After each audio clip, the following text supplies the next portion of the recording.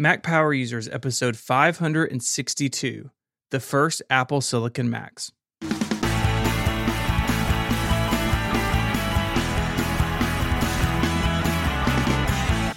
Hello and welcome back to Mac Power Users. My name is Stephen Hackett, and I am joined as always by my friend and yours, Mr. David Sparks. Hey, Stephen. Are you excited about these new Apple Silicon Macs? I am so jacked up about this. I know we've been talking about this for a really long time, and it's here. So we're going to get into this new system and everything Apple is doing, but we want to open the show with something really special. We've been able to sit down and interview Kurt Knight. He's a senior director of platform product marketing at Apple. We got to spend about half an hour with Kurt talking about the M1 and Big Sur and what it all means. At this point, too, I just want to say that we're talking about Apple Silicon Macs today, and the next week on episode 563, we'll be talking all about macOS Big Sur. It's out now. Our advice always is to maybe give new OSs a little bit of time before you move to them, especially in a production environment.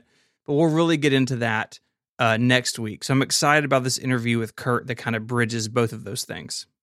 Yeah, the nice thing about Kurt is he's been using Apple Silicon Macs for some time. So not only can he kind of give us Apple's end of what they did and why, but he can also talk to us about using it, which I don't think many people have done yet. Yeah. So we will let y'all enjoy this interview, and we'll be back in just a minute. So, gang, we are really excited today. We are joined by Kurt Knight. He's a senior director, platform product marketing at Apple. Kurt, thank you for joining us today. Oh, thank you. I'm excited to be here, and this is an exciting week for us. Yeah. So let's jump right into that. We've got Apple Silicon Macs with the M1, and of course, macOS 11 Big Sur is here as well. I thought maybe we could start with Big Sur. I think what most people will notice right off the bat is this beautiful new design. It's a big departure. You know, Aqua has evolved over the years, and Big Sur is a big leap forward. What led to this happening now? Why is now the moment for this change? Yeah, I mean, as you say, you know, this is a big year, not only because of that big design you mentioned. You know, it's a big year for the update with what we're doing with apps like Safari and Messages. Obviously, we're supporting the move to Apple Silicon with M1, and we've marked that with, you know, I think a pretty big, momentous name, Big Sur, as well as that shift to version 11. And I think that's something for me that's, you know, pretty special. I started Apple when Mac OS 10 was in beta. And so, so moving to version 11, right? It's a real milestone. And I think that milestone really deserved a step back and to sort of reconsider, you know, the operating system. And it wasn't a change for change's sake. I think what we did was really to, you know, carefully consider, you know, how everything should be, to make sure we're applying that craft that the design team has, and they have consistency, right? Both consistency within macOS, right? There's little things like every glyph and symbol and toolbars and sidebars, controls have all been redrawn so that they're, you know, completely consistent across the system. And it's the type of thing that I think it's actually sort of the hallmark of great design in terms of it's instantly familiar. It's not jarring at all when you jump in. It just kind of feels in its proper place. I notice it the most when I go back to a system that's not on Big Sur.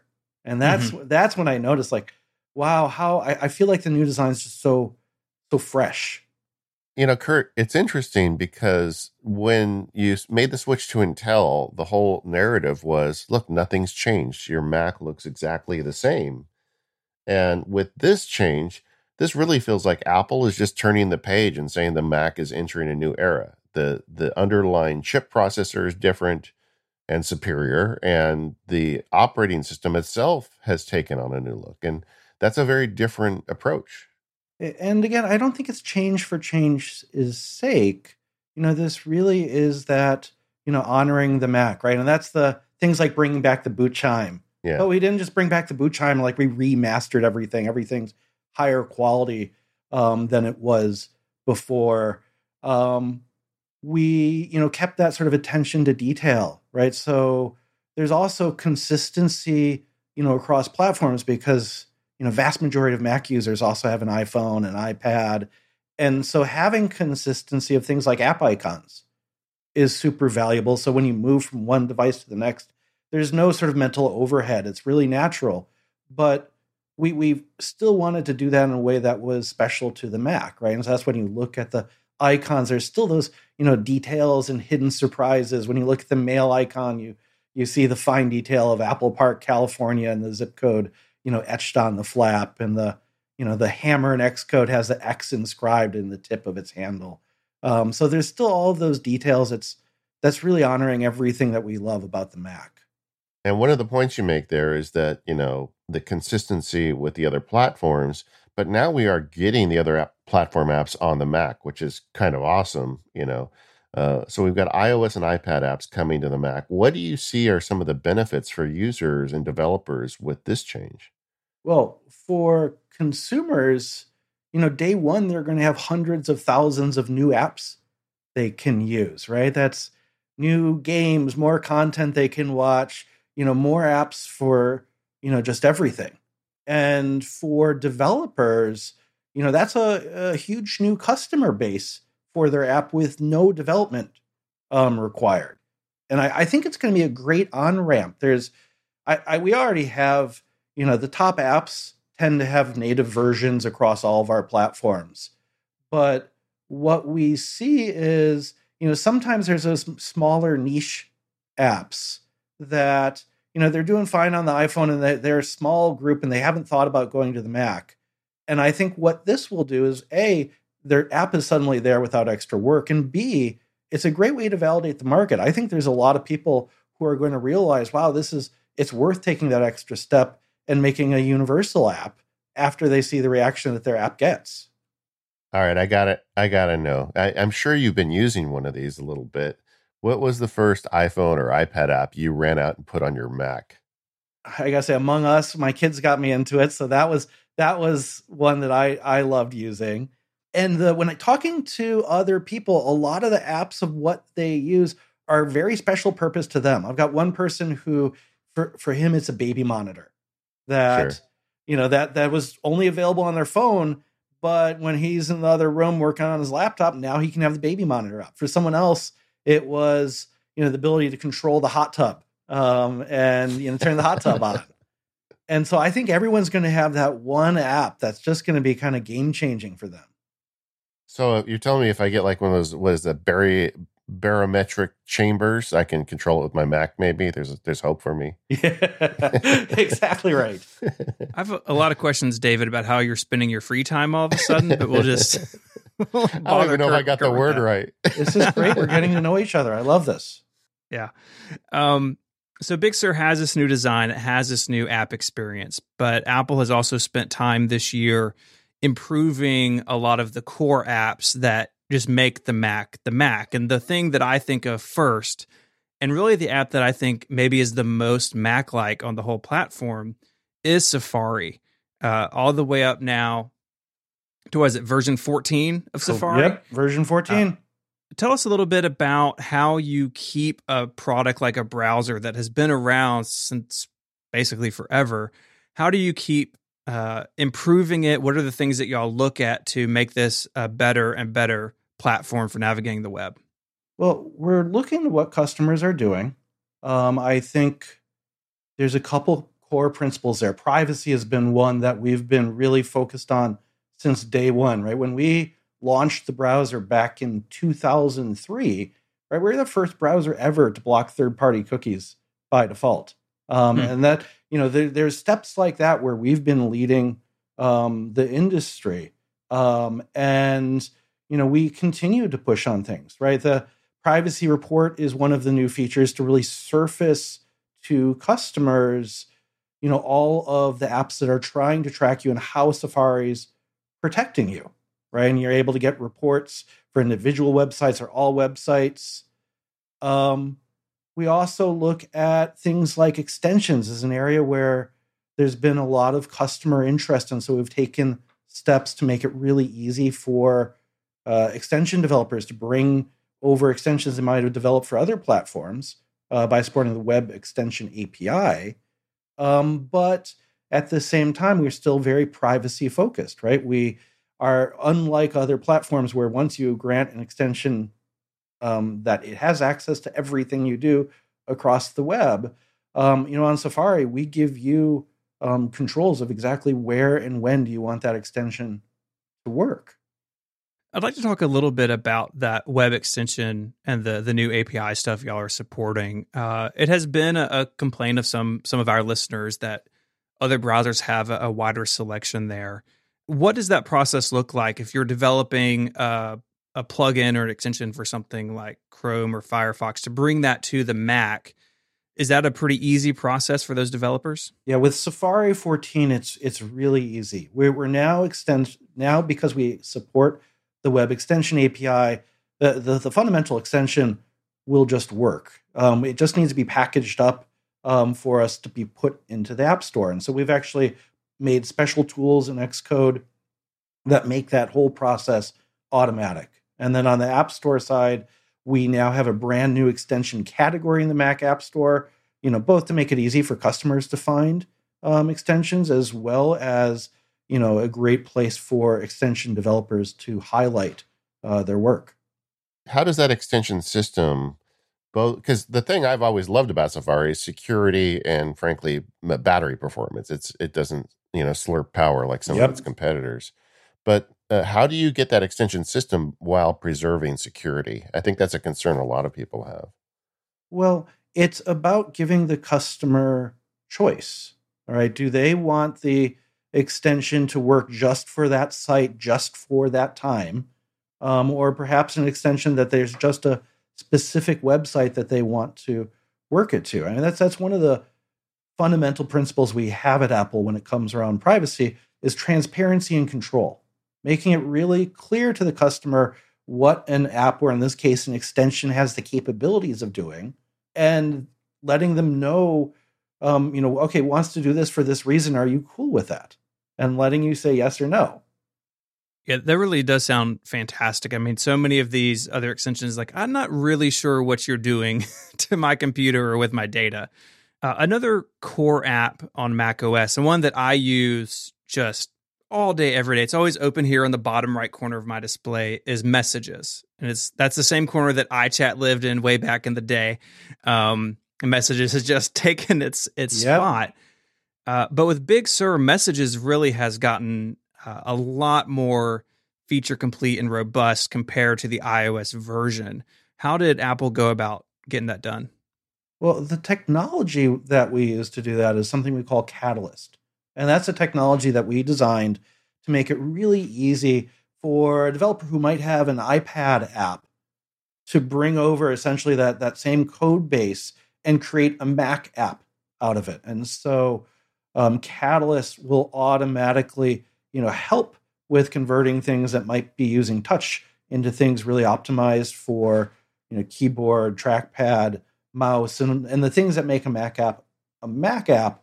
And then there's still work to be done by the developer to do that final touch of how do you sort of make those you've got the working app, now let's make it into a great Mac app. And I think Messages is a great example of this, right? Messages, when you use it on the Mac, is through and through. It's just a great Mac app. It doesn't feel like it's an iPad app in any way. And that's the way this technology is designed to work. Yeah, and you get to send lasers to people from your MacBook Pro. Who doesn't want that? Yeah, there's so many. I mean, we've got so many new features, right? The pinned conversations, search is next level.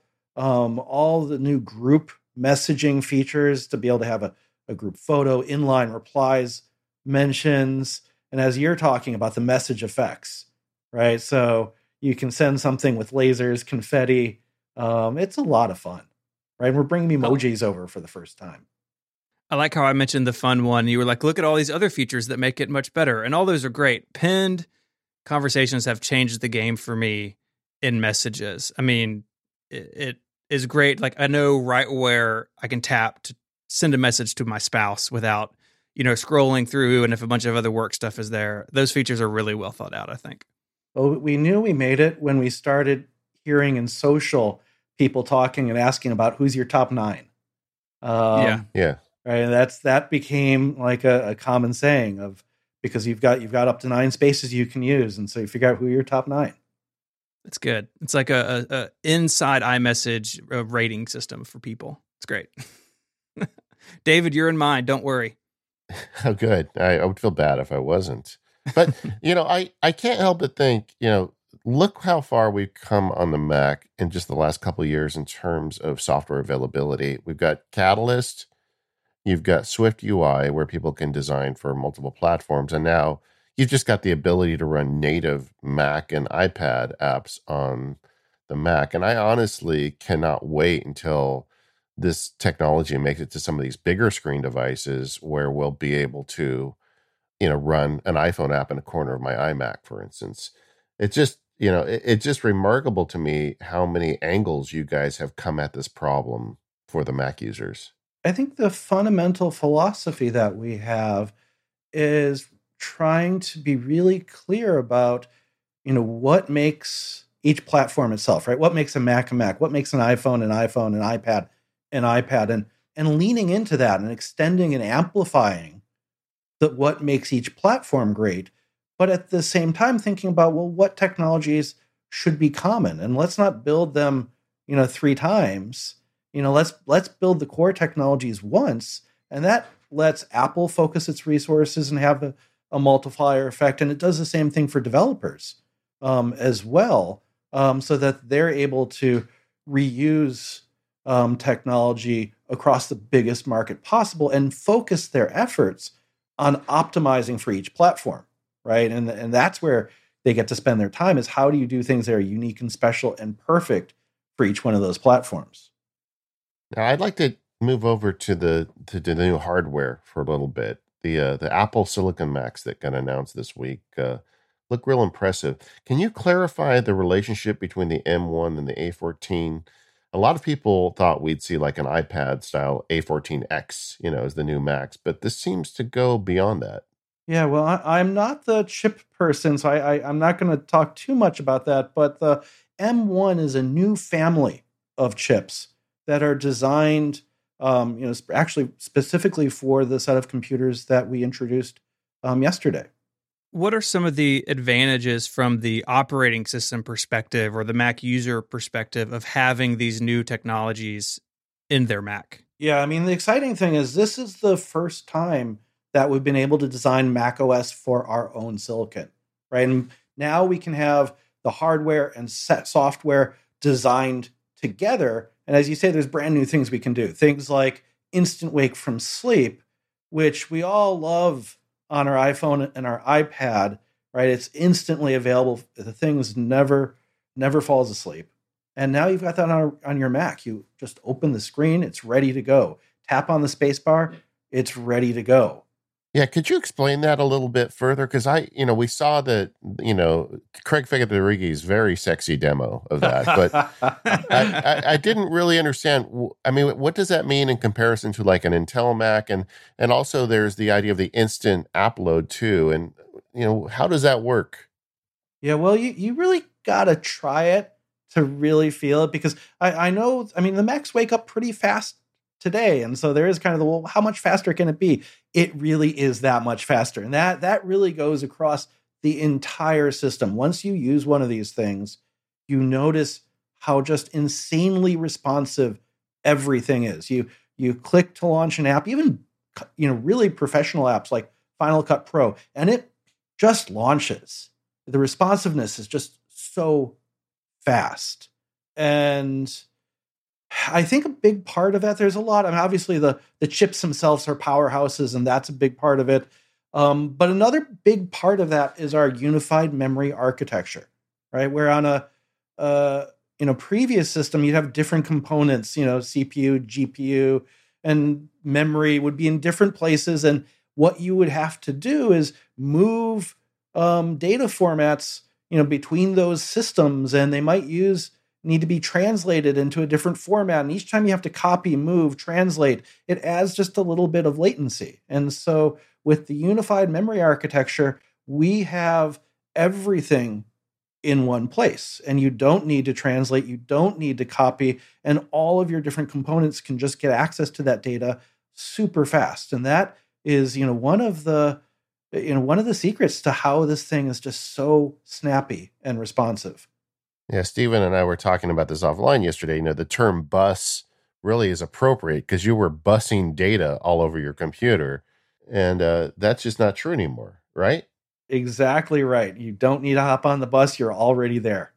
I'm thinking about the episode of Magic School Bus. My kids watched it recently, like how a computer works. And of course, it was in the 90s, right? So you have like big parallel ribbon cables going everywhere. And now it's all in this one, little chip built on the world's most advanced manufacturing process.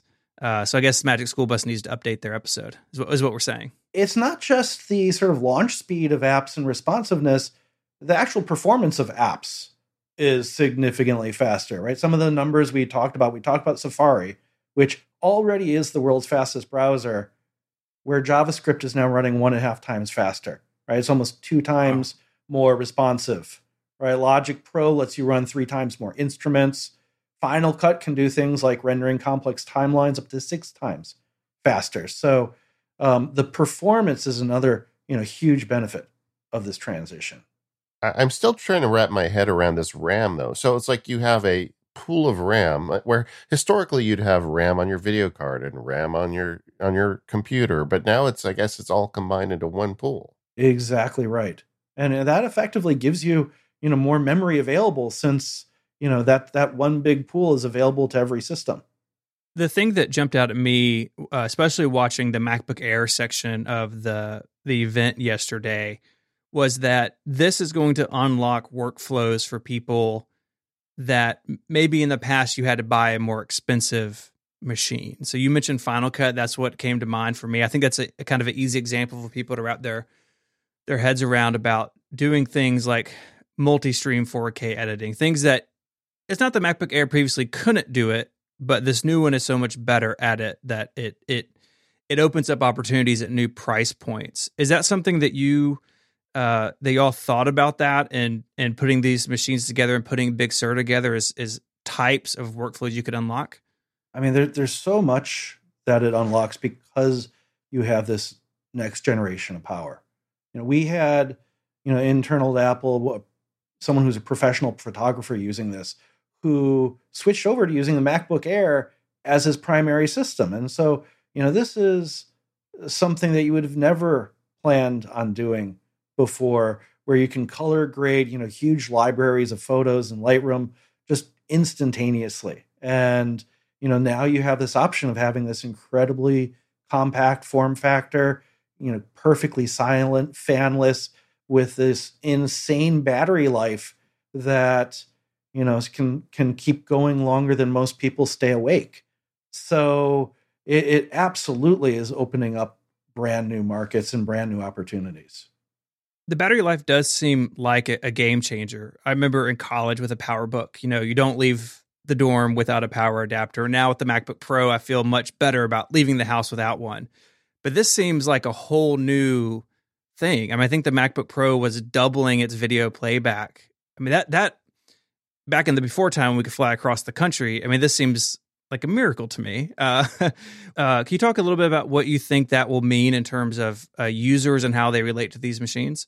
Yeah, I mean, if you think about taking a flight with one of these, it's pretty hard to find a flight that will last longer than the battery life of these machines. And, the way we're able to do this, of course, with so many of the things about these laptops is a combination of hardware and software. And so, this is an evolution of where we started with iPhone, right? With an iPhone, you need to be able to have battery life that lasts all day long.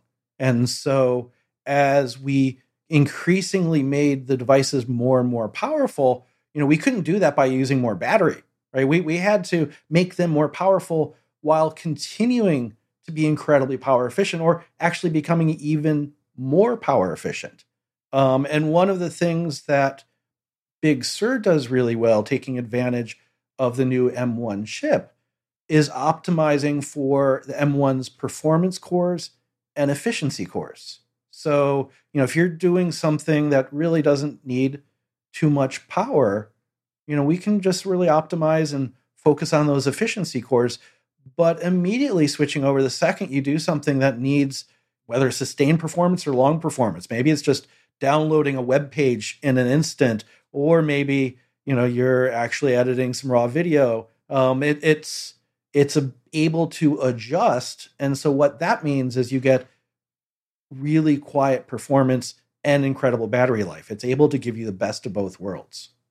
There were several references yesterday in the keynote about how you're able to kind of incorporate programming tasks into your own custom silicon. And I think they made reference at one point to video encodes, like that is now just offloaded to the new custom Apple silicon. So it's going to go way faster than when we used to have to do it in software. But there wasn't a lot of detail. Can you give us a little more explanation of how that works and some of the tasks that you're trying to put onto the silicon itself at this point? Well, what we've been able to do is when we design the chip, we understand the workloads of how people use Macs. Right? And so we were able to design the chips and optimize for the tasks that people are doing, right? Something that we've never been able to do before until we had our own silicon. I mean, that sort of integration is something Apple has talked about for a long time on its other devices. I think in particular about the iPad Pro, this incredibly powerful device that I can carry in my backpack and not even notice the weight, right? And it's exciting to us as Mac users to see some of that coming to the Mac, that integration. Does that change the way that you think about features in the OS, where you can now, I guess, go down the hall and talk to the chip guys and say, hey, we would like to do this sort of thing? Like, what does that sort of look like now in this new world? Exactly right. So without, getting into talking about the future, can definitely tell you, the experiences that we've had developing iPhone and iPad, it's a two-way conversation, right? Sometimes we're seeing amazing breakthroughs in hardware, and they're coming to us and look what we can do. And like, we're thinking, wow, think about what we can do with that. And sometimes it works the other way. Like, here's a problem we're trying to solve, and how can you help us solve that problem? And so this is where Apple's strengths in hardware, software integration, our whole culture of how we work together, really comes to play. And so this is just the beginning of that transition, right? This is amazing. We're going to have a seamless transition to these new devices, which are so responsive, so fast, such great battery life, the best security protections, we've ever had. So all of that day one, an amazing software story, right? So seamless transition on software and more apps on the Mac than you've ever had before. But we're just getting started, right? As you say, this is going to open us up the door to looking at brand new opportunities. I mean, it feels like in a lot of ways to me, it's like closing the chapter on something for me that started with the very first Mac I used back in college in the 80s. It's like, yes, of course, Apple would want to make their own silicon. You talked earlier about the low performance and the high performance cores. Will software developers be able to write into their software any way to address that stuff? So like they can also kind of customize the experience users get? The good thing is they don't have to. It's all done automatically. And so, which is actually a great benefit to developers, because, the natural state of an app will fluctuate, millisecond to millisecond between what they need. And so you don't want to have to optimize, okay, go high performance now, efficiency now. You want it to just happen instantaneously, which is exactly what we do. Kind of like an offshoot. Was it Grand Central Dispatch, I think they used to call that? Yes. Kind of manage that for the developers. Yep. All right. So now you've been using a Silicon Mac for a little while. I can tell you, for me personally, I am super excited about just this whole idea of instant on and instant apps. But what are some of the things that were game changers for you? The first thing I notice is just how insanely responsive things are. Things that you never thought were at all slow before, but the way that everything just happens. And the other one is there. I literally thought the battery indicator was broken. I'd been using the thing for hours and hours, and the battery indicator basically hadn't budged. And I really thought it was a bug. But no, it's just a different level of what you're able to get out of the battery because this thing is so efficient. And that it changes how you use the device. I mean, I think there's going to be people who you don't even need to charge every day. Like, depending on how you use the thing, you can go days without charging it. It's crazy. Yeah, Stephen and I talked a lot leading up to your announcements. Like, well, are they going to improve performance, or are they going to go crazy with battery life? And I guess the answer is both. Yep. It is the best of all worlds. It's not often that you get to make that type of step function, right? Usually moving forward is about making hard trade-offs. And this is one of these rare cases where, we get to get it all. It's awesome. Well, Kurt, thank you so much for sharing some time with us today and your experience. Obviously, we are all super eager to get our hands on these new Macs and the way they work with Big Sur. And if anything, you've just got me more excited. David, Stephen, was awesome talking with you. And you absolutely should get your hands on those as soon as you can. My order is in. Same. This episode of the Mac Power Users is brought to you by 1Password. Head over to 1password.com/MPU in all caps to get 20% off. 1Password is the password manager both Stephen and I use. They've been a longtime sponsor of the show. We really appreciate that. But I was a paying customer long before they sponsored the Mac Power Users because I just think it's the superior product. 1Password is made by a team of people that are just dedicated to protecting your online and on-device security. With 1Password, you just need to remember your 1Password, and it takes care of the rest for you. So, you don't have to remember that long, complicated, unique password you make for each website. 1Password does that for you. It even comes up with that long, complicated password for you. So it's just a great way to have your cake and eat it too when it comes to online security. Another thing I love about 1Password is that it allows you to have a separate vault of data on your device. I just had to go to the doctor lately, and I keep a 1Password note with all of my notes whenever I go to the doctor. So when they say, when did you get that medication or whatever, I can just go into 1Password and they have what they call secure notes. And I've got this note in there with all the stuff in it, medications, visit history, and all that stuff. So I've got a secure way to keep my own personal medical data on my device. And if someone gets my phone and unlocks it somehow, they are not going to get to that data. And I use that for a lot of things, like all of my family's social security numbers and, anything else that you consider secret. Maybe if you're the colonel, and you had your 7 secret herbs and spices, you'd put it in a 1Password note. That'd be the way to protect it. So whatever it is you need to protect, you can do it in 1Password. It's just a great system. And on top of that, you get all that great 1Password secure login for all of your websites. It's a great service. They have plans for individuals, but they also have plans for family and business. I really recommend the family plan if you've got a family. I signed up for it several years ago when they first announced it. And the thing I've noticed is my kids and my wife are all using 1Password on a daily basis. And I think that's just a really great habit for them to develop. So I'm real happy with it. If you want to get 1Password, go over to 1Password.com/MPU. It needs to be in all caps to get that 20% off. That's the test part, so make it all caps. And let them know you heard about it here at the Mac Power Users. Thanks, 1Password, for all of your support of the Mac Power Users. So I think we start by talking through the Apple M1. Apple's been making their own systems on a chip for many, many years now. It started in the iPad and then the iPhone and then the watch and the HomePod. And now the Mac has joined that family. And this is going to be a process. Apple announced this back at WWDC that it was going to take up to 2 years. And what we've seen so far, the M1, Apple positions it in the event, which I think you and I both have watched twice now. I rewatched it this morning. Apple's positioning the M1 as their solution for their lower power, lower cost machines, right? Thin notebooks, the Mac Mini. There will be some other shoe to drop, which we'll talk about, I'm sure. for higher end systems. But they're starting at the low end, which I think is what a lot of people expected.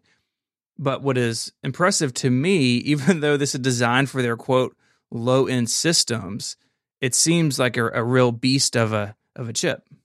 Yeah, I mean, we've all been kind of watching the benchmarks on Apple iPhones and iPads creep up towards PC performance levels, and even in some cases exceed them. And this has been going on over about 5 years now. Everybody started thinking, I wonder if Apple's going to stick with Intel forever. And we did a whole show on the Intel-Apple relationship last month, which I'd recommend go listening to if you haven't, to kind of give some context to all this. But, for a variety of reasons we explained in that show, Apple is now running their own show with their chips. And this is a 16 billion processor or transistor processor.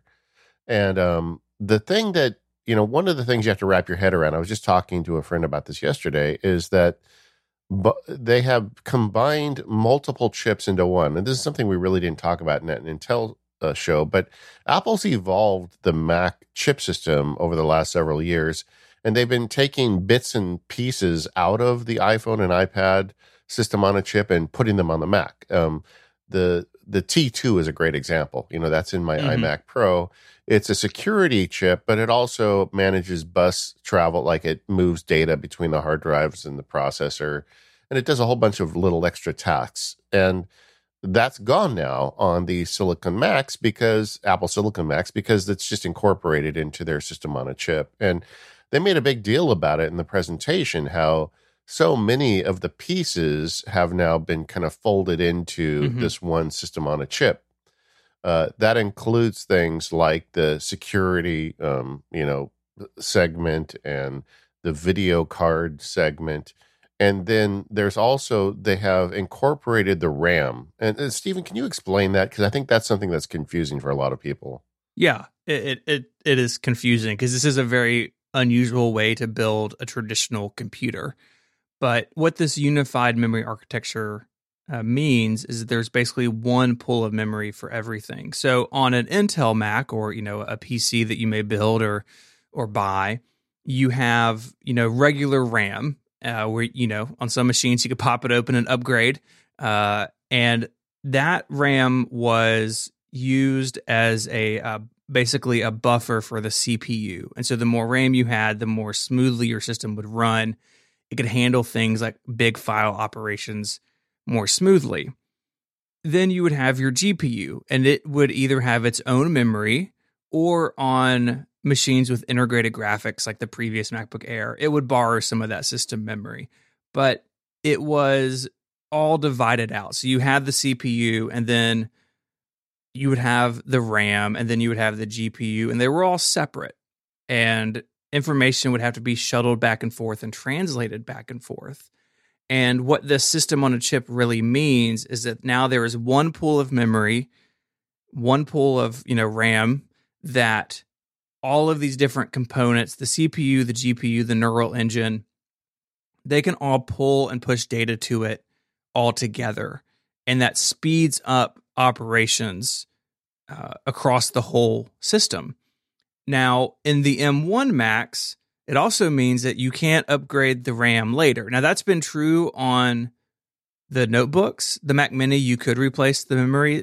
Longtime listeners will know that last year at MacStock, I crack opened Rosemary Orchard's Mac Mini and put RAM in it in a cafeteria with a bunch of people watching. I have a very specific type of performance art, I guess. It's Mac upgrades. No pressure. Yeah. Don't break a Mac in front of 100 people. But the M1, that's all baked into the system on a chip. And we really don't know at this point what this means for higher end systems. That's speculation for a different day. But really what it means now is that these new Macs are not only simpler inside, but it means that they are much faster at a lot of the computing level stuff. And it's weird. It's a weird way to build a computer, but it's how iPads and iPhones and Android phones, is how almost everything else in the world has been built for a long time now. And the Mac is moving to this new style, this new generation of construction. And the result of all this is that Apple can speed almost everything up. Yeah, I mean, we talked in the interview with Kurt about buses, and the fact is with this memory, there really is no bus. The memory is part of the system on a chip, which would, in theory, allow the system to address that memory much faster. And whether it's calling to that memory for video or for compute power, it would be very versatile or agile in terms of what it Right. does with the memory. Right. And we have to get them. We have to see how they actually operate. And, maybe this is a bunch of smoke and mirrors, but it seems like something that might be really impressive. And one of the questions being, asked in the forums is, with this new way of doing memory, how do you decide between 8 gigabytes and 16 gigabytes for your memory? And I don't think we know yet. We got to try it, Yeah, I don't think we know. I mean, historically, the advice has been, get as much as you can afford, especially in a machine you can't upgrade it later.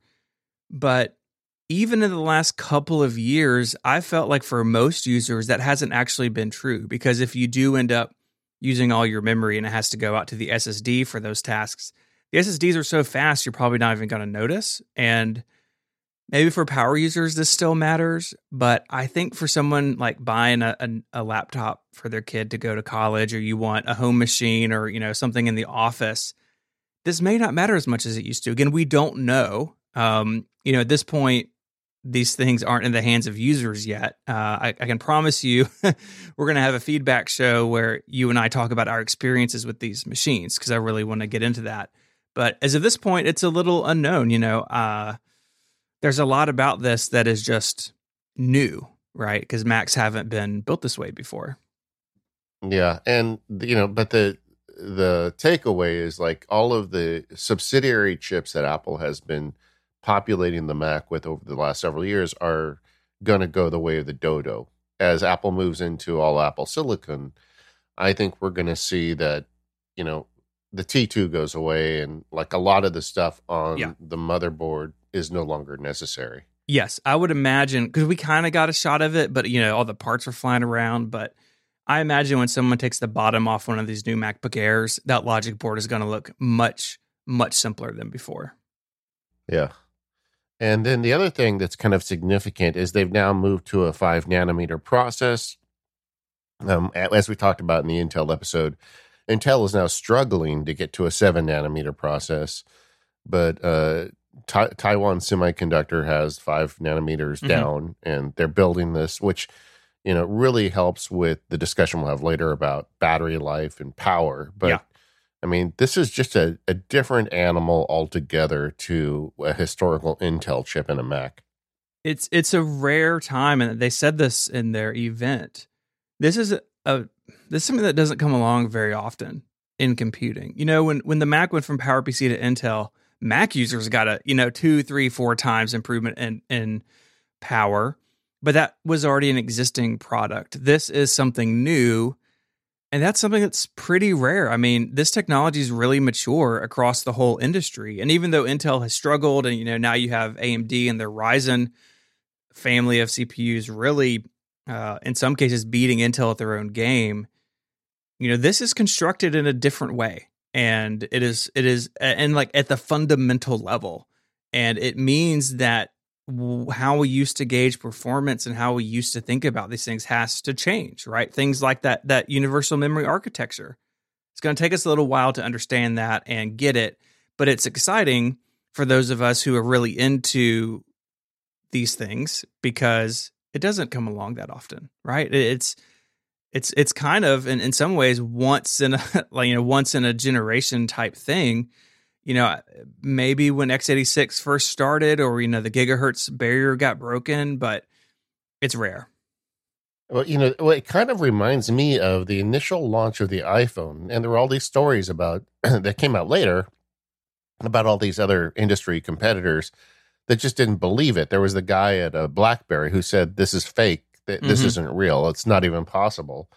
And I think that is partly the response we're seeing to this announcement, with some of the kind of the standard tech press that's really not, following Apple that closely. They don't believe it. And except in this case, we've got this track record of Apple making these amazing processors on iPad and iPhone.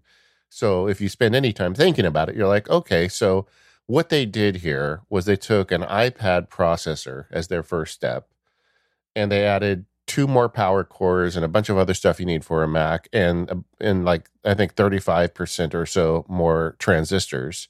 So they beefed it up and they put it in a Mac. Well, we already know iPad Pros are benchmarking against MacBook Pros. So what would happen if you had 35% more transistors? Yeah. And it gets a lot faster. Yeah. And we, just to kind of, not bury the lead, we've already seen as we record this one benchmark leak where this MacBook Air, fanless MacBook Air, is outperforming the top of the line 16-inch MacBook Pro in terms of benchmarks. Now, benchmarks are just benchmarks. We don't know what that means, but that's an indicator that this is a beast, yeah, a fanless beast. So the MacBook Air, which was a tiny fraction of speed with an Intel chip, is now running faster than a 16-inch MacBook Pro with the top-end processor. Yeah. What is happening? And this is the M1. This is the slowest Apple Silicon that will ever be released. Oh, yeah. That's a funny way of saying it. I do want to talk a little bit about the GPU on this. It is integrated into this system on a chip, so it's not a discrete video card somewhere. That may come later, potentially, in Macs that have those now. Again, that's sort of the unknown. We don't know how this scales up yet. But they're doing something pretty cool. It's a 8-core GPU. The entry model MacBook Air has a 7-core GPU, and looking at those benchmarks that have leaked, there's not a huge difference between the two. So I don't know if you should necessarily upgrade that. If you're, I would spend that money elsewhere first, is what I'm saying. Yeah, can we just explain real quick though what binning means and how there's a 7 and an 8-core processor? So how this is working? Binning is a process where Apple and its partner TSMC, who are actually building these, they have yields, right? So they build all these chips and then they go through quality assurance, and some of them just by nature will be a little bit better, a little bit worse than the others. And so what binning is, these are the same parts, but the 7-core GPU are ones that they felt meet that standard, but don't meet the standard for 8, or they were unable to get the 8th one going. That doesn't mean that it's a lesser chip in terms of quality. Apple's quality assurance is very good, and they've already been doing this. So the iPad Pro 2020 with the A12Z, that's how they're doing that, because that gained 1 more GPU core.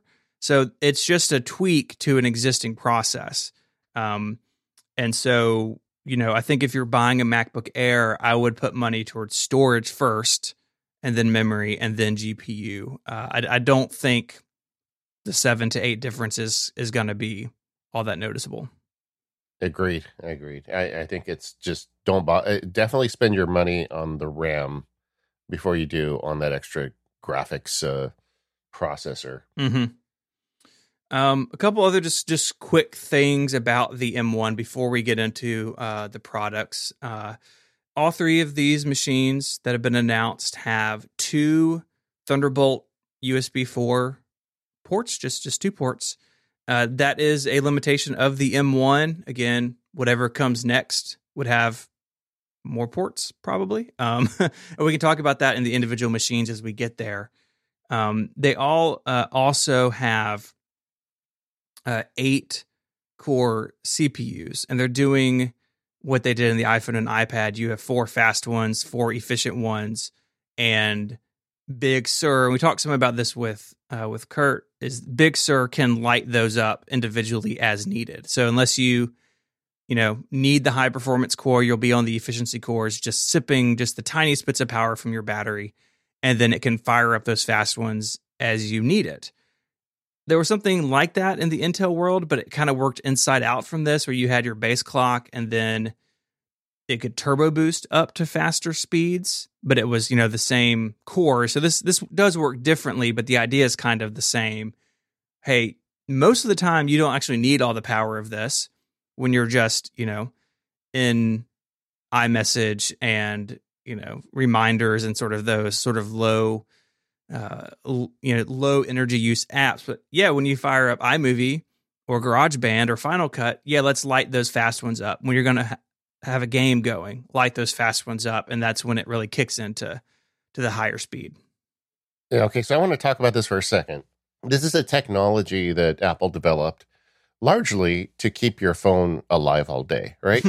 Most Yep. of the stuff you do on your phone is low power stuff. You're not playing games on your phone 24/7 or rendering video out of iMovie on your phone. So for as you go throughout your day, they have the same situation. They've got these kind of efficient cores, which are smaller cores, don't use as much power. And that's the whole problem here is power, you know. And then they have the performance cores that draw more power but give you better performance. And the software does the job of, or the operating system does the job of figuring out when you need low power versus high power. And they're going to always favor low power because keeping your phone alive all day is really important. And so they brought that technology over to these laptops. And you've got the same thing. You've got in this case, you got 4 efficient cores on the new MacBooks and 4 performance cores. The thing that is just keeping me awake at night is at some point we're going to get the M2 or M3 or M1X or whatever that's going to be made for an iMac, okay? An iMac is plugged into the wall 24/7. I don't think you need those efficient cores so much with an iMac, right? Yeah, I mean that's how I think about it too.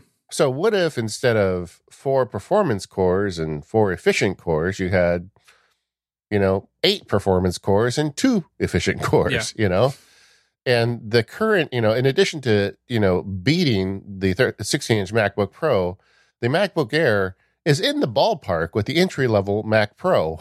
The computer that is on your desk that costs as much as a car, that one. And just imagine when they get around to putting this in the iMac, if they rearrange that balance for a computer that, keeping a battery running all day isn't important or isn't even an issue. What are we going to get then, Stephen? Ooh, a screamer is what we're going to get. It's going to be just ridiculous. Yeah. Yeah, I do think that on the desktops, they will keep the high efficiency cores, but I think you're right. The balance could be totally different and very exciting from a performance perspective. Yeah, well, I do think they want to have your computer not, slurp. Electricity is still, is still a limited resource, and we don't want to just waste it. But at the same time, I feel like when that thing wants to go fast, it should be able to go as fast as it wants. I'm just this is why I'm excited, gang, because this is like step 1, and there's all these extra steps coming down the road. And I feel like the step 1 is great. This M1 is going to make a MacBook Air and feel like a 16-inch MacBook Pro in terms of speed. That is crazy. And oh no, by the way, the price didn't change. Although I could make an argument that the price could have gone down because they're not paying Intel anymore. But then the flip side is developing your own chips probably cost a few bucks. Yeah, and look, all of those Mac Pros in that chip lab, they all had wheels on them. That's got to get paid for somehow. Yeah, they did. I saw that. Oh, I noticed it as a Mac Pro wheel fan. Well, not only that, after they installed them, they had to have a contractor come in to level the entire room to make sure they didn't roll away. Talk about that. Mine's on a rug. It can't go very far. I did want to talk just briefly. We had questions about this from listeners about running Windows on these M1 Macs. And unfortunately, at this point, I don't have good news for you. So you have Windows itself, and then you have the tools to virtualize. One, Boot Camp is gone. So you're not going to be able to dual boot these into some other OS like Windows in the past. That's gone. It's still there on Intel. It's still in Big Sur on Intel Macs, but on M1 ARM Macs, no more Boot Camp. Parallels and Fusion, which are the two, I think, most popular ways of virtualizing another OS on top of the Mac. Neither of those products are ready today. I've got a blog post I'll put in the show notes that I wrote talking through the state of Parallels and VMware Fusion. And basically both of them have said, we're working on stuff. We'll be back later. Even when those tools are available, or something like VirtualBox, there's a couple of different free kind of open source tools. even when they're available, at this point, your OS options are going to be really limited. All Apple showed at WWDC was an ARM-compatible version of Linux running as a virtual machine. And Parallel says that was a prototype version of Parallel. So I'm very curious what that means. Like, what does it look like to have a prototype version of a virtualization software? But currently, Windows, even... So there is an ARM version of Windows, we should say. And you can go out and buy Surface Pro X and a couple of other devices that run the ARM version of Windows. And the ARM version of Windows has gotten better. Microsoft recently announced new compatibility for it in running old Intel Windows apps. But Microsoft, nor Apple, nor any of these companies have said anything about being able to virtualize Windows for ARM on these M1 Macs. That doesn't mean it won't always be impossible. I read a paper, and I'm not even gonna. I tried looking for it today, and I couldn't find it. If I can find it, I'll put it in the show notes. But it was a really deep dive into some of the architectural reasons this may be difficult for Microsoft to do. And honestly, I don't know if Microsoft has a lot of reasons to do it, especially when they sell the Surface Pro X that is an ARM device. And so if you really have to run Windows on your Mac, these are not the machines for you currently. That may change. It may not. But currently, at least, if you're dependent on that, you're going to need to keep an Intel machine around or pick up, a PC to have those tasks done. Yeah, I'd be shocked if Apple was ever as good at running Windows on Apple Silicon as it was on Intel chips. I mean, it's just such a, it's a different processor. I would recommend if you need to run Windows to get your work done and your Mac is near end of life, you should be looking into buying one of those Intel Macs before there's no more available. Yes. And get one that'll last you 4 or 5 years and you'll be fine. And by then the whole world will be different anyway, and you may not even need it. But but I think relying on Apple and Microsoft to dedicate a bunch of resources to make Windows scream on these computers is probably not a good idea. The switch here is you get all your iPad and your iPhone apps on your Mac, but you're not going to get Windows, and I don't know that you ever will. Yeah, and it's just a trade-off that people need to weigh for themselves. And I'll say too that if you do upgrade to one of these and you need to run Windows for stuff, like I like the Surface line. I've got a Surface laptop and it's great. So there are good options if you need to run Windows. Unfortunately, fancy new Macs, not one of those options. This episode of Mac Power Users is brought to you by Indeed. If you go to Indeed.com/MPU, you can try it out with a free $75 credit, which is really cool. So what is this? What is Indeed? It is the #1 job site in the world, has more total visits than any other job site, according to ComScore. Look, we all know that 2020 has drastically changed how a lot of people work. Businesses are challenged to be as efficient as possible, and it means that every hire is really important. And there's a lot of great people out there, and Indeed helps you sort through all of that stuff. It lets you help find quality candidates quickly so you can focus on hiring the person you need to keep your business going. And unlike other sites, Indeed gives you full control and payment flexibility over your hiring. So say that you're not always hiring, right? Maybe you're a smaller business and you need to hire somebody now, and maybe you need to hire somebody again in 3 months. Well, Indeed lets you pause your account. There's no long-term contract, so you're not paying for something you don't need. And now, Indeed's new way of matching you with candidates instantly delivers a short list of quality people whose resumes on Indeed match your criteria, and you can contact them the moment you sponsor a job, making Indeed the only job site that can move as fast as you do. I've hired people, and like you're sorting through piles of resumes on your desk. Indeed takes all that away. 73% of online job seekers in the U.S. visit Indeed each month. Indeed can help you get the quality hire you need. That's why more than 3 million businesses worldwide use Indeed for their hiring. Right now, Indeed is offering MPU listeners a free $75 credit to boost your job posting, which means more quality candidates will see it. Try Indeed out with a free $75 credit at Indeed.com/MPU. This is their best offer anywhere. It's really cool. So that's Indeed.com/MPU. The offer is valid through December 31st. Terms and conditions apply. Our thanks to Indeed for their support of this show and Relay FM. So Apple just didn't announce the new M1 chip. They also put it in some computers, which is That's good. the important part. Yeah. And the first one they announced was the new MacBook Air. Mm-hmm. So the MacBook Air has a long history of love, frankly, in the Apple community. I feel like that wedge-shaped MacBook Air, the really kind of the second iteration of it, might be the most beloved Mac from our audience. I mean, because so many people own those, and some people are still rocking them after all these years. And then it got weird because they had the bad keyboard and the Retina one. They finally fixed that last year. But man, this new MacBook Air that they've added the M1 to, I feel like is the spiritual successor of that one we all loved 10 years ago. Yeah, I think so. It really looks fantastic.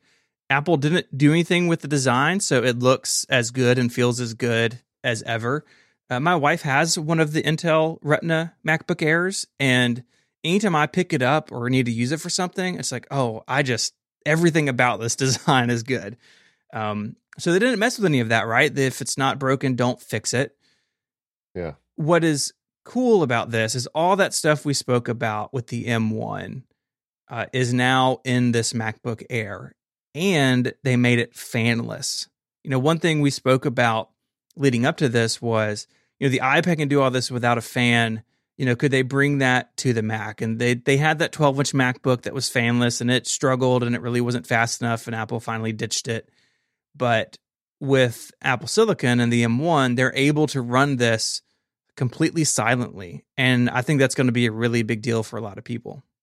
Yeah, I mean, this is just a tiny bit bigger than what Gray called it, the MacBook Adorable 12-inch.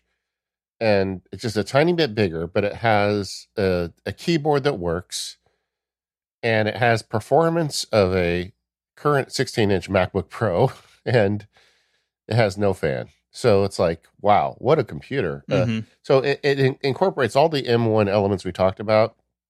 This is the one where you can choose between the 7 and the 8 core GPU. The entry level is got that 7 core. We talked about binning in the last segment. So the ones that ended up in the 7 core bin are in this entry level MacBook Air.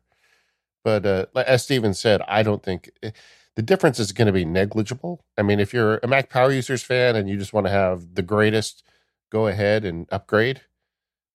It's basically you're paying $50 for it, the way you look at the math, because you get a bigger SSD, which is about a $200 value, and it's it's a $250 upgrade. So, make your own choice. But it's a MacBook Air without a fan that's got screaming performance. It's the fastest laptop Apple sells at this point. Yeah, crazy. And I'm really happy they did the MacBook Air first. It's the most popular Mac. Apple, anytime Apple talks about the MacBook Air, they mention that it is their best-selling 13-inch notebook. It is extremely popular. And I think that a lot of people who end up with one of these are going to be really happy because it is so much faster. They were throwing out numbers like the CPU is 3.5 times faster. The SSDs are twice as fast. The machine learning, which, most users don't have machine learning tasks, but a lot of applications use it now. A lot of photo editing and stuff uses machine learning to, do fill and color correction and stuff. That's 9 times faster.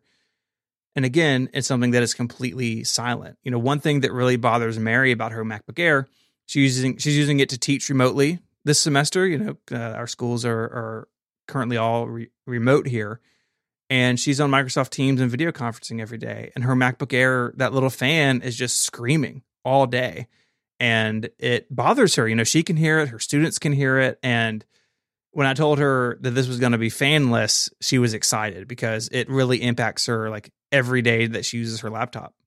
Yeah, and there's a downside to being fanless, but as well, we'll talk about that later. But overall, I think for most users, the fanless design is going to be a big win. I think so too.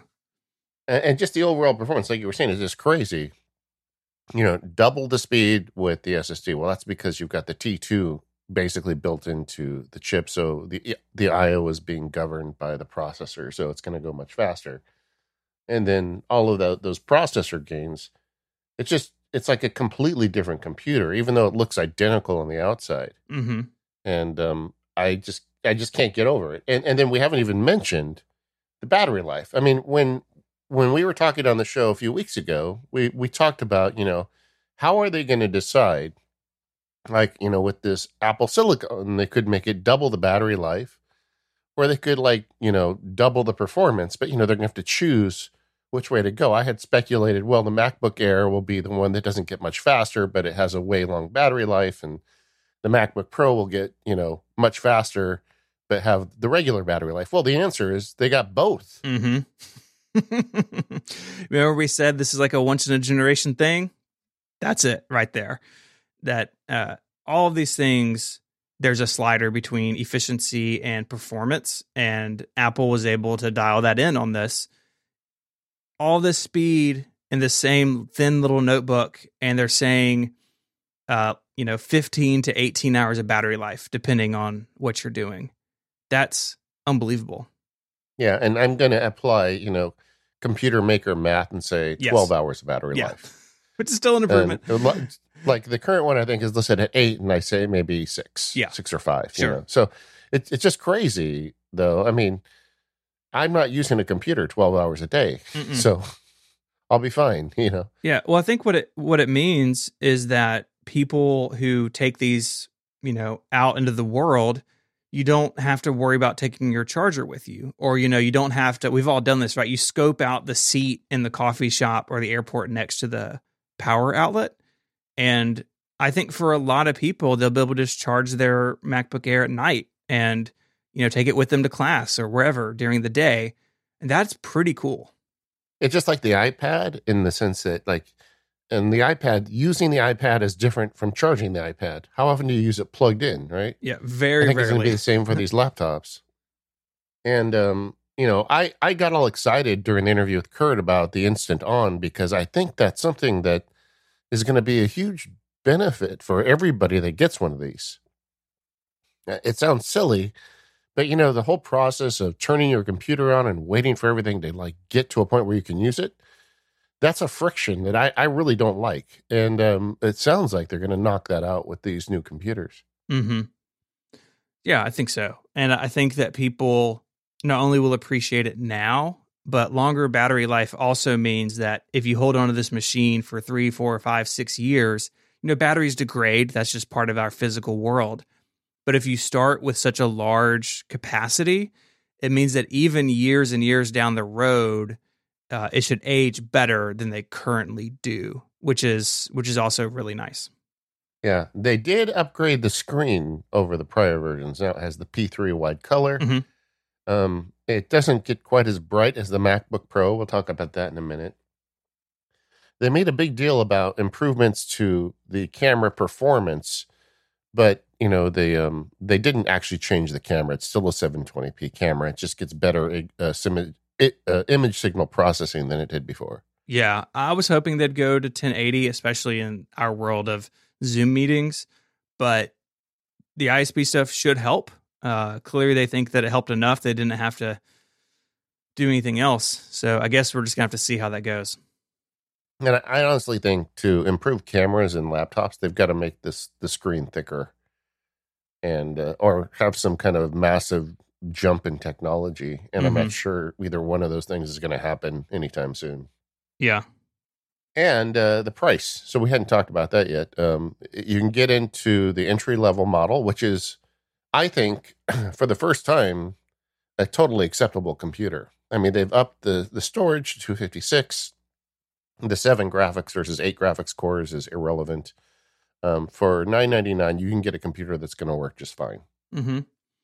And if you want to go more, you can get it with 16 gigabytes of unified memory and up to 2 terabytes of solid state storage. So if you want a sort of a maxed out, pretty nice MacBook Air, you can do that. Now you can get it up over $2,000 that way, but if you need a lot of storage, you can now do that in the Air. Yeah, and one piece of advice I'd give when you're buying one of these is I think maxing the RAM. I mean, it's early days. Maybe I'm being alarmist, but maxing the RAM still seems like a really good idea because both the processor and the graphics card are pulling from the same pool. So if you can double that, why not? And the upgrade on storage, I would go more than you think you need. Yes. Because this computer could probably last you a long time. And you've got to think about, what will 3 years from now version of me need in terms of storage because you can't upgrade it later. So you don't want to have to get rid of a perfectly good computer just because you're running out of space.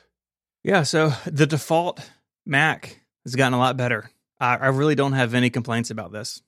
It looks fantastic to me.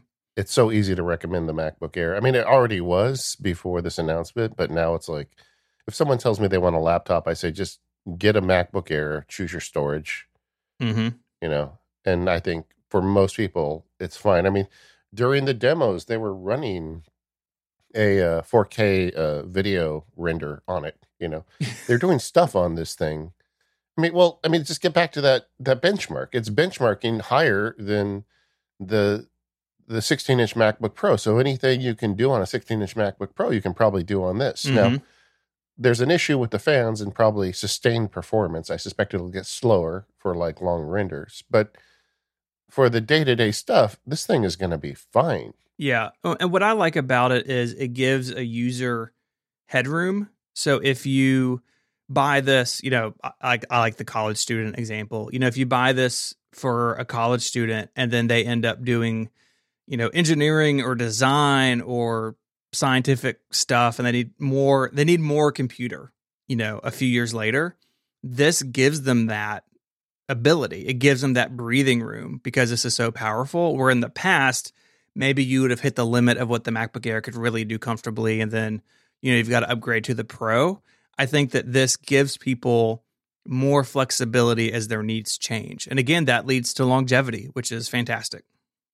Should I talk about what I bought now or you want to wait for later? Let's talk about it as we go. So what did you do? I bought a MacBook Air. Nice. I'm trading in my MacBook Pro for a MacBook Air. Okay. So your machine, this will be your computer, not a family. Well, I bought two because Daisy's computer is 10 years old. So okay, yeah, she's due. It's ready. I mean, the speakers don't work. The trackpad is really hard to press. That computer is barely lasting. And I kept telling her for the longest time, just wait. And then I got thinking, well, what if I just got myself the MacBook Air now and told her to wait like another year? Because they're going to be another great, the M2 or whatever. Mm-hmm. But then I thought, as a husband, there's only so far you can go, So we got her basically kind of an entry level with upgraded memory or upgraded storage for her machine, which will be fine. And then I got myself the MacBook Air, and I really went up and down on the difference between the Air and the Pro. And I guess, in fact, I'll explain my reasons why after we talk about the MacBook Pro, because there's some stuff that's involved here. This episode of the Mac Power Users is brought to you by Squarespace. Make your next move and enter offer code MPU at checkout to get 10% off your first purchase. With Squarespace, you can easily create a website for your next idea with a unique domain, award-winning templates, and more. Maybe you want to create an online store or a portfolio or a blog. All of that is possible with Squarespace. Squarespace is the all-in-one platform that lets you do just that. There's nothing to install, no patches to worry about, no upgrades needed. You don't have to worry about any of that stuff. Squarespace has got it all covered. They have award-winning 24/7 customer support if you need any help. They let you quickly and easily grab a unique domain name, and all of those award-winning templates are beautifully designed for you to show off your great ideas. I used other website services for MacSparky over the years that I was developing it, and I got tired of all the nonsense. Was I hacked? Does the plugin work? I was done with it. I think 5 or 6 years ago now, I signed up for Squarespace for MacSparky, and I have never looked back. It's just been a great experience for me. Sometimes I get linked on bigger websites and I get a ton of traffic, and Squarespace has never let me down. It's just always worked. And when I want to make changes, I can do it myself. I don't have to hire dedicated developer to make changes to my website. Now, Squarespace plans start at just $12 a month, but you can start a trial with no credit card required by going to squarespace.com/MPU. And when you decide to sign up, use the offer code MPU to get 10% off your first purchase of a website or domain and to show your support for the Mac Power users. Once again, that's squarespace.com/MPU with the code MPU to get 10% off your first purchase. We thank Squarespace for their support of this show and all of Relay FM. Squarespace, make your next move, make your next website. So the MacBook Air was not the only notebook that showed up in this event. The entry-level 13-inch MacBook Pro did as well. So this replaces the 2-port 13-inch machine. If you remember, that line has been divided basically since 2016 into 2-port and 4-port machines. This is the 2-port variant. So we can get into maybe what that means in the future, but it is inside very similar to the MacBook Air. It does have the 8-core GPU, so you can't get the 7-core, which again, we don't think that that's going to matter that much. Roughly 2 hours better battery life. This is the longest battery life ever in a portable Mac. It's pretty cool. And it looks and feels and weighs the same as the previous one. Yeah, I mean, it just like the MacBook Air, on the outside, it looks the same. If you put two next to each other, I'm not sure to be able to tell the difference. Mm-mm. It's got the touch bar. It's got, a slightly brighter screen than the MacBook Air. But it has the M1 inside of it. Now, when we were leading up to this and doing all our speculating, I assumed that we would get, if we got a MacBook Pro, there'd be two different chips. There'd be, like in my head, the power efficient chip in the Air and the power or the battery efficient chip in the MacBook Air and the power, the big power chip in the MacBook Pro. But instead, what we got was in the lower end MacBook Pro, we got the same chip as in the MacBook Air. Mm-hmm. And I didn't really expect that, but it kind of makes sense. I think maybe people are buying that low-end MacBook Pro not necessarily for speed, but just for the additional features that come with a MacBook Pro. Yeah, they're a lot more similar than I thought too.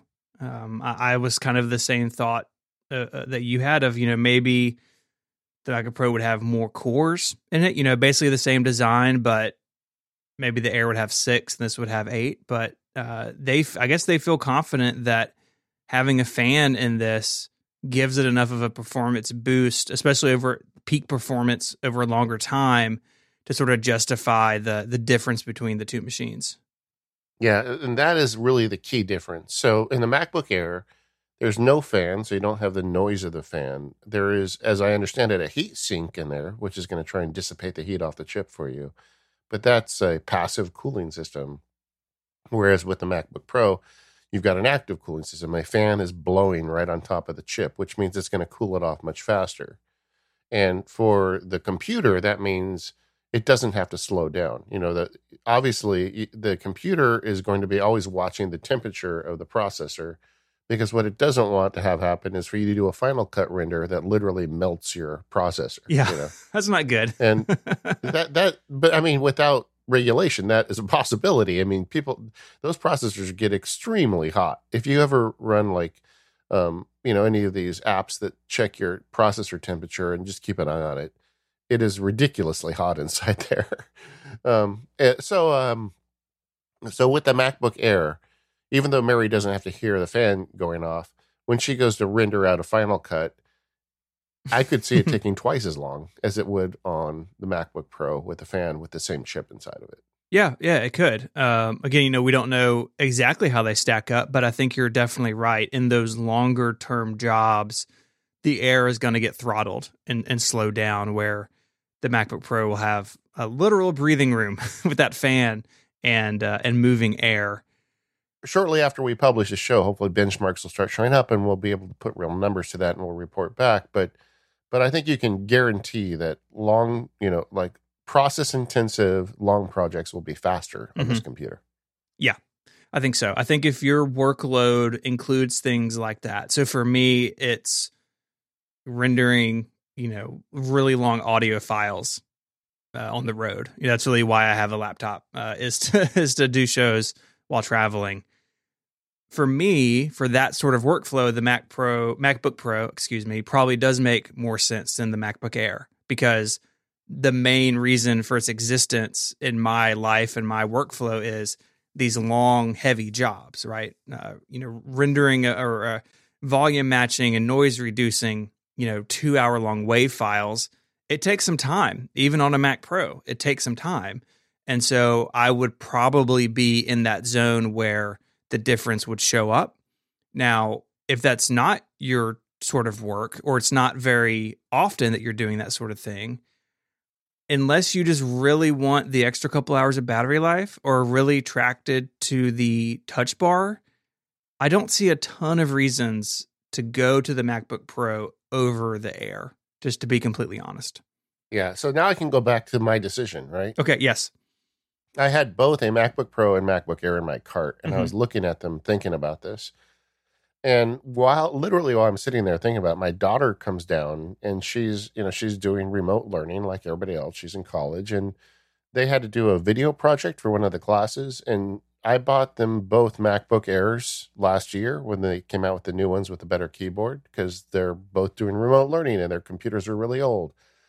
And she had created in Final Cut a project with 7 different video tracks of 7 different students that were like moving around the screen with music and audio and video effects. And she had created the whole thing on her MacBook Air. And it was only like a 7-minute long video, but it looked fine and it rendered fine in her, work on it. And then it rendered later out to a 4K video. And I realized, wait a second, this new machine is 3 times faster than that one.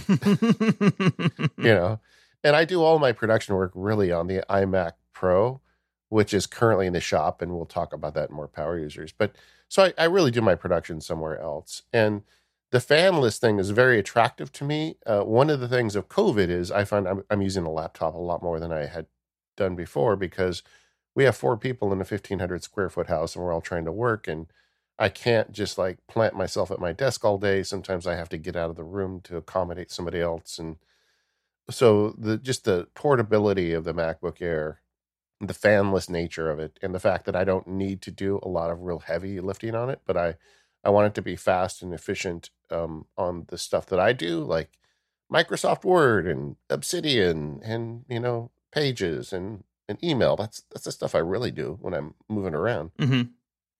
So I just ordered the MacBook Air for myself too. Yeah, no, it makes sense. Yeah, and I upgraded the RAM to 16 gigabytes and upgraded the storage. But I didn't even upgrade the core. I just got the 7. I mean, I think that's fine. Yeah, I think so too. And I can't wait to get it. And the other thing I would add is if you're thinking about getting one of these, the Apple trade-in program is not garbage. I used to think that if you're going to make money off it, you got to sell it through some other third party. But Apple actually made me a better offer on my MacBook Pro than any of the other reputable people out there. So I'm just selling it back, and so the computer is going to end up costing me very little. The listener TJ had just wrote me before we started, if you're selling back a computer to Apple that has Apple Care on it, they'll give you a partial refund. Oh, nice. Make sure you follow up on that. But you may find that you can upgrade to one of these if you've got a fairly recent Mac, you may be able to upgrade to one of these for not much money. Okay. But that's what I decided. And I don't hate the touch bar as much as some people do. I have been using Better Touch Tool to customize it, and the idea of a slightly more brighter screen is a good idea too. But I don't know, it just didn't feel to me like I really needed it. And I have a lot of affection towards that MacBook Air I carried for 3 years, back in the day when they came out with it. And I kind of maybe it's nostalgia. I just want to carry a MacBook Air again. Yeah, no, I get it. Hey, you picked a really good one to go to. Yeah. The other thing I think is, getting back to what you were talking about, what if you are somebody who uses this thing to do real heavy lifting work? I think that if that's you might be better off waiting. I think that the M1 is a great chip. As we talked about, it's faster than a 16-inch MacBook Pro. I guess I'll stop saying that. You guys have heard me say it like 6 times, but I just can't get over it, right? But either way, it's a very powerful chip. But I feel like there is another chip somewhere in the Apple labs that's going to drive a 16-inch MacBook Pro and maybe a 14-inch MacBook Pro, or this 13-inch body. I don't know. But I feel like there's going to be a more performance intensive chip for the Pro users that we'll probably see sometime next year. That's going to make the M1 look like, the tortoise. Yeah, I think so too. I mean, there is that 4-port machine, and you can still buy the Intel version of that. They've left that on the store. And so, yeah, there's definitely another shoe to drop with this. And if you're making your living doing Final Cut on the Mac, I would say wait. I think if you're more like me, where it's production heavy, but not very often or not every day, then, and you really just want to experience the new thing, I think the MacBook Pro would be great. But there's definitely no harm in waiting because, again, this is the entry-level stuff. I mean, we keep coming back to that because I think we're both stunned at how big these numbers are that not only Apple said, but these early leaked benchmarks show that this is a big jump forward. So it is exciting. It's also really exciting to see what could be coming, sometime next year. I mean, it's going to be such a different world in a couple years when this stuff makes its way to the iMac and the Mac Pro even. I don't know if we should have you on the show when we have numbers to compare the Intel Mac Pro to what they do on a Mac Pro. I think maybe you should take that week off. Yeah, I was going to say, I may need to dig a hole in my backyard and lay down in it for a little while. No, I'm going to be sad when the Apple Silicon, 16-inch MacBook Pro is as fast as in fact, in single core, my Mac Pro is competitive with this. Multi-core, it's not. Multi-core, it's way faster. Video stuff, it's way faster. But at some point, that gap will close, and then I will be very sad. Just like my MacBook Air is going to be nearly as fast as your Mac Pro. It has wheels. And when you look at with my trade-in value, I think I'm going to pay less for it than you paid for your wheels. So I don't want to talk about that. Saying. Hey, I donated that amount to St. Jude, so I know you can't guilt me over how expensive the wheels were. I can't guilt myself. Yeah, I mean, that is like a weird conversation to have about your current Mac being outpaced and that sort of stuff. For me, I wanted something for a long time, and knowing this was coming, for instance, we're going to talk about Big Sur next week. My production machine is going to run Catalina for a long time. This is a computer that's its existence is to make Relay FM podcasts, right? Yeah, so it is a little bit different than if it were a machine that was more home or office based. But while we're on the topic, though, something that is interesting, even though they brought over all the goodness that is in the mobile chips, we didn't get any of the hardware goodies. Like I talked a lot over the last few weeks about a touchscreen and how I'd love to see a touchscreen show up on these laptops. No, there's no touchscreen. Face ID is a permanent fixture on the Apple system on a chip and on the mobile devices. It's not a thing on these laptops. And I don't know. I talked in the interview with Kurt even saying, I think it's kind of good that the computers didn't change a lot. I think somebody going in who doesn't listen to Mac Power Users next week may buy an Apple Silicon a MacBook Air without even realizing what they're buying. And maybe that's the way they want it. But I do hope that in future iterations that we will get some of the cool stuff like touchscreen, Face ID, and some of the features we have in the portable devices into these laptops. Yeah, I think we will. I think you're right that this time out, it was about let's get this new technology in the hands of people and then start, really changing what the Mac is later. Yeah. Let's touch on the Mac Mini. Most of this conversation is very similar between the MacBook Pro and the Mac Mini. It has a fan. It's the same size as before. It is silver and not space gray, and it has fewer ports and a lower RAM ceiling than the Intel Mac Mini that you can still buy. So I kind of think there could be a more powerful Mac Mini coming as well with the M1X or, whatever they end up calling it. But if you're a developer or you run a Mac Mini headless and, do computation stuff on it, this seems like a good option. All of these can also drive the Pro Display XDR, so you can hook a Mac Mini up to a display whose stand costs more than the computer if you want to do that.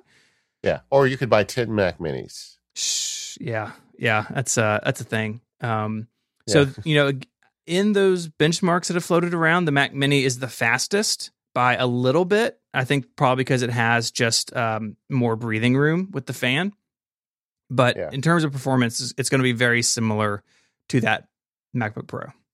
I think as a result, there's probably space in there for a future Mac Mini that, gets the more powerful chip. And then it'll be very easy as a consumer to decide which one you need.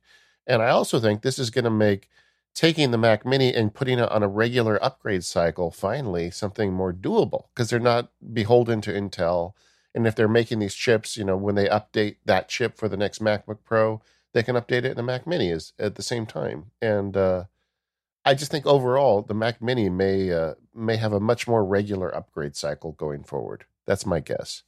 I hope so. I really do, because a lot of people like those. They're very versatile because you can basically just stick them anywhere, which is great. So yeah, I'm hopeful about the Mac Mini future as well. This episode of the Mac Power Users is brought to you by Woven, the all-in-one calendar perfect for busy people like us. Feeling disorganized can really impact your work. I know if I feel like I've lost grip on what's on my calendar, that I feel adrift at sea. And one thing that I do on a regular basis, a couple times a week, is sit down and look over the next 3 or 4 days and make sure that everything I know about is accounted for, that I'm prepared. It really makes a big difference to me in the way that I work. Woven syncs all of your calendars into one easy place, including Google Apps, Microsoft 365, so you can see all of your time, both personal and professional, in one place. Woven builds scheduling links directly into your calendar, so you can use one-off links. You can quickly block time in your week using Woven's smart templates, so you can plan the perfect week. It has built-in analytics, so you can easily calculate where you spend your time, a feature that I really think is very useful and helps you make time for what matters most. You really should check this out. Take control over your calendar, improve your workflow, and as a listener of this show, you can try it for 21 days absolutely free. Go to woven.com or click the link in the show notes. That's woven.com. Our thanks to Woven for their support of the show and Relay FM. Another thing Apple discussed during the event was, how does this new M1 chip work with your old software and your new software? And I think this can get confusing, so I thought we should spend a little time just kind of talking through the options available to users and developers. Yeah, that sounds really good. It is very similar to what we spoke about in the Intel transition. There are several different ways developers can get ready for this. If they don't do anything at all, then their app would run under emulation, which is called Rosetta. That's Apple's brand name for it.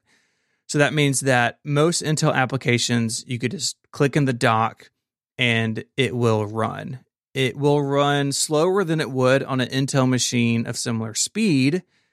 And I don't know this, but my guess is that because these Apple Silicon Macs are so much faster, there may not be a big performance impact on running applications under Rosetta.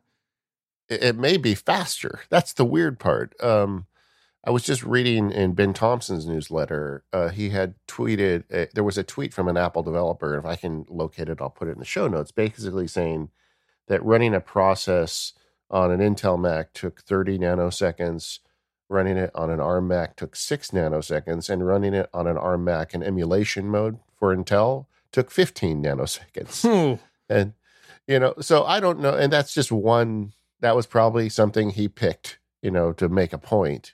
And I'm not sure everything will be faster. But my guess is this is not going, you're not going to have the problem we had in the last transition. Like, I remember running Microsoft Office in the original Intel Macs was literally painful. It's like you would press an A on your keyboard and there was a noticeable delay between the time you press the key and it would show up on the screen.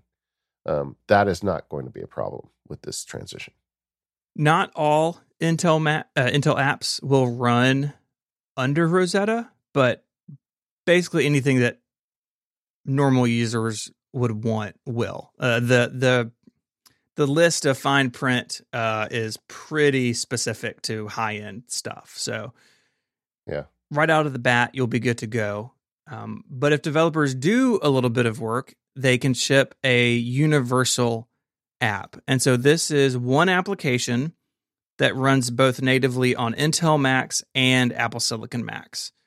And they can be downloaded from the Mac App Store or from company's website. So somebody like the Omni Group, they're a longtime sponsor, but they had a blog post up today that I noticed saying that they're all ready to go. And so their apps are all universal, run natively on whatever platform you're on, which makes them, of course, way faster, and you won't be dependent on Rosetta. The apps will be screamers, and they're going to open really fast, like Kurt was talking about. You're just going to get all those benefits. And I can tell you, I have many developer friends, and I'm the lawyer for many developers too. And talking to developer friends in the last few months, I have not talked to a single person that said this process was very difficult. Like getting the transition over has been fairly simple. Granted, the developers I usually work with usually follow the rules. They don't have a lot of like weird code, but I think you're going to find that there are a lot of developers getting on the universal bandwagon faster than happened last time. Mm-hmm. In fact, I was talking earlier about Microsoft and how long it took them. They already have a beta out for Microsoft Office on this new ARM system. Wild. Yeah. Yeah. And Apple said that Adobe's working on Photoshop, and, there's always some people who are a little late to the game, but I think overall this will be much faster than it was in the past. And a lot of that has to do with Apple's technology being better. And again, developers who build things in standard ways have less work to do. Yeah. And the other thing is just, we're literally moving into a race car. So, a race car engine can make up for a lot of other problems. Mm-hmm. Yeah. Speed erases a lot of sin. That's what we're saying. Yeah. And Steve and I will report back. We're both getting these machines. Yeah. So we'll if it's not true, we'll tell you in a week or two. But I think that this is just not going to be a problem. Mm-hmm. There are two more classes of apps on Apple Silicon. There are Catalyst apps, which we have and we've spoken about before. These are iPad apps that developers can go through a process and run them on Intel Macs or Apple Silicon Macs, but they pick up more Mac-like interfaces and usability features. And so things like drop-down menus and right-click and keyboard bindings, get all that stuff when you catalyze an application. And that is still present in Big Sur. It's still present on the Intel machines. It will be how Intel machines get iOS apps in the future, because only the Apple Silicon Macs are getting the final type of new application, which are unmodified iOS and iPad OS applications. And so if developers allow their apps to be in the Mac App Store and you're on an M1 Mac, you simply download and run them directly. It's not emulation. It's not some sort of weird virtualization. They're just running unmodified on the Mac. Yeah. Like Instapaper just released a Catalyst app. Mm-hmm. So if you have an Intel Mac and you're Instapaper subscriber, you can just install it and it works great. I tried it last night. But when my Apple Silicon Mac shows up, I don't need to do that. I'll just run the iPad version of Instapaper on my Mac. And that's the difference. And that to me is the biggest question mark. I don't know what that experience is going to be like. At this point, we know that if you have a trackpad, you'll be able to simulate some touch gestures, but you aren't going to be able to touch the screen. So, the interface that all those apps was designed for does not exist on the Mac, So I'm going to be really curious to see what the experience is of running them, because the idea in principle, I think, is amazing. My favorite iPad apps on my Mac as well. Sign me up. But I also want to see what it's like to do it, and I just don't know yet. Apple really hasn't shown us much. I think if you have a mouse, it's going to be complicated. Like, how do you do a pinch gesture when you're using a mouse? I don't know. But so I think we'll have a lot to report on this. I love the idea that it's going to happen, but I'm just not sure what it's going to feel like or how it's going to work with this initial hardware. Yeah, I'm a little nervous about it, to tell you the truth. Apple hasn't demoed this, right? They showed a screenshot of it. It's like, what does that mean? And again, this is something that we will know very shortly, and we will definitely report back, because we each are going to have one of these machines in our houses. I think the trackpad will be essential. Like when they get this to an iMac, you're almost going to need to have a trackpad as well if you're going to want to do that. That's how I think about it too. But we'll report back. But the bottom line is, I don't think there's really anything to worry about with your apps. I think your old Intel apps are going to work fine, possibly faster, but I don't think it'll be noticeably slower. And Steve and I will report back. We're early adopters. We're both. I know I am too enthusiastic about this. I love the excitement of such a big change. Mm-hmm. But we'll report back and we'll tell you. But I think you're going to be fine. And the iPhone and iPad apps is only bonus as far as I'm concerned. So how'd they do? I mean, how do you grade their first foray into Apple Silicon? Honestly, I'm really impressed. I'm impressed at the performance they're getting. I'm impressed that these new machines have such better battery life, and they're offering a fanless option. Like you, my questions are all about software, but overall, I mean, I felt like I was smiling watching the whole event. I definitely felt that way rewatching it this morning in preparation for the show. I'm really excited. Transitions are hard, and I'm sure there'll be some rough spots here and there, but Apple's really good at this. And as a Mac user and a big proponent of the platform, I'm excited to see it being moved forward in such a significant way. I think the Mac still has a really long, vibrant life ahead of it, and I think this only proves that. Yeah, I remember a couple of years ago where people were worried Apple was giving up on the Mac. Mm-hmm. And this is the exact opposite of that. They created a platform that runs circles around any other traditional PC. I just can't get over how much they exceeded my expectations in terms of extended battery life and performance. I mean, if you had told me they're going to make the MacBook Air go 3 times as fast and last another, double the battery life, essentially, I wouldn't have believed you. I just didn't think that was possible. But that just shows how little I understood. They exceeded expectations, I think. And now we have, people who like the Mac now have the ability to have a better Mac that also runs iPhone and iPad apps. I mean, I can think of many times that I sit on my couch with my laptop with an iPad next to me because I want to do things that only I can do on an iPad. Mm-hmm. Now I don't need to do that. I mean, honestly, I can just do it all on my Mac, and I still need to figure out if the interface is right. And I don't even know what that means. Will my shortcuts work on the Mac? I'll tell you in a week, but I'm really excited about this. It's just fun. It's so much fun to talk about this and to see Apple doing it. It's going to be great. And this is the slowest ever Apple Silicon that will ever be released. I just, that goes faster than the laptop that shall remain unnamed. I don't know, man. It's crazy. And as Mac users, I hope you're as excited as I am, because I think, if you have the patience, more patience than me, that you can wait a year and see how this all shakes out. No matter what kind of Mac you want, it's going to be a screamer. And what does Intel do? What does Dell say to that when, people are going to see this real world performance, this instant on stuff, and compare it to their Windows PCs?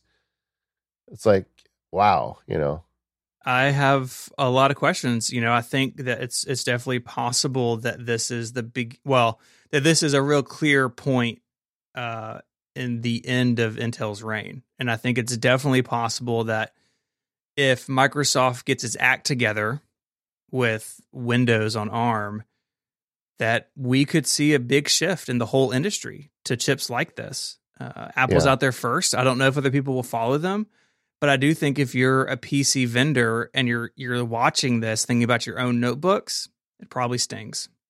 Another question that's been in my mind for several years now is, how does Apple continue to keep an edge? I mean, for most of my life, the reason I wanted Apple software was because of the Apple operating system. The software was better. I mean, that's why I would buy a Mac. But increasingly, a lot of the work I do is in a web browser. And a lot of the legal software and a lot of the stuff I use is just basically a web service now. And whether I'm on a Windows computer or a Mac, it doesn't matter. It's the same experience in the web service. So I think Apple's answer to that question is, you want to buy our stuff because our hardware is better. It's faster. It's going to do that web service faster than any other computer. And, obviously, Apple's a big company. They worry about the same stuff dummies like me think about. And I think this is the answer to the question. Why do you still want to buy Apple stuff? Well, the hardware is so far superior.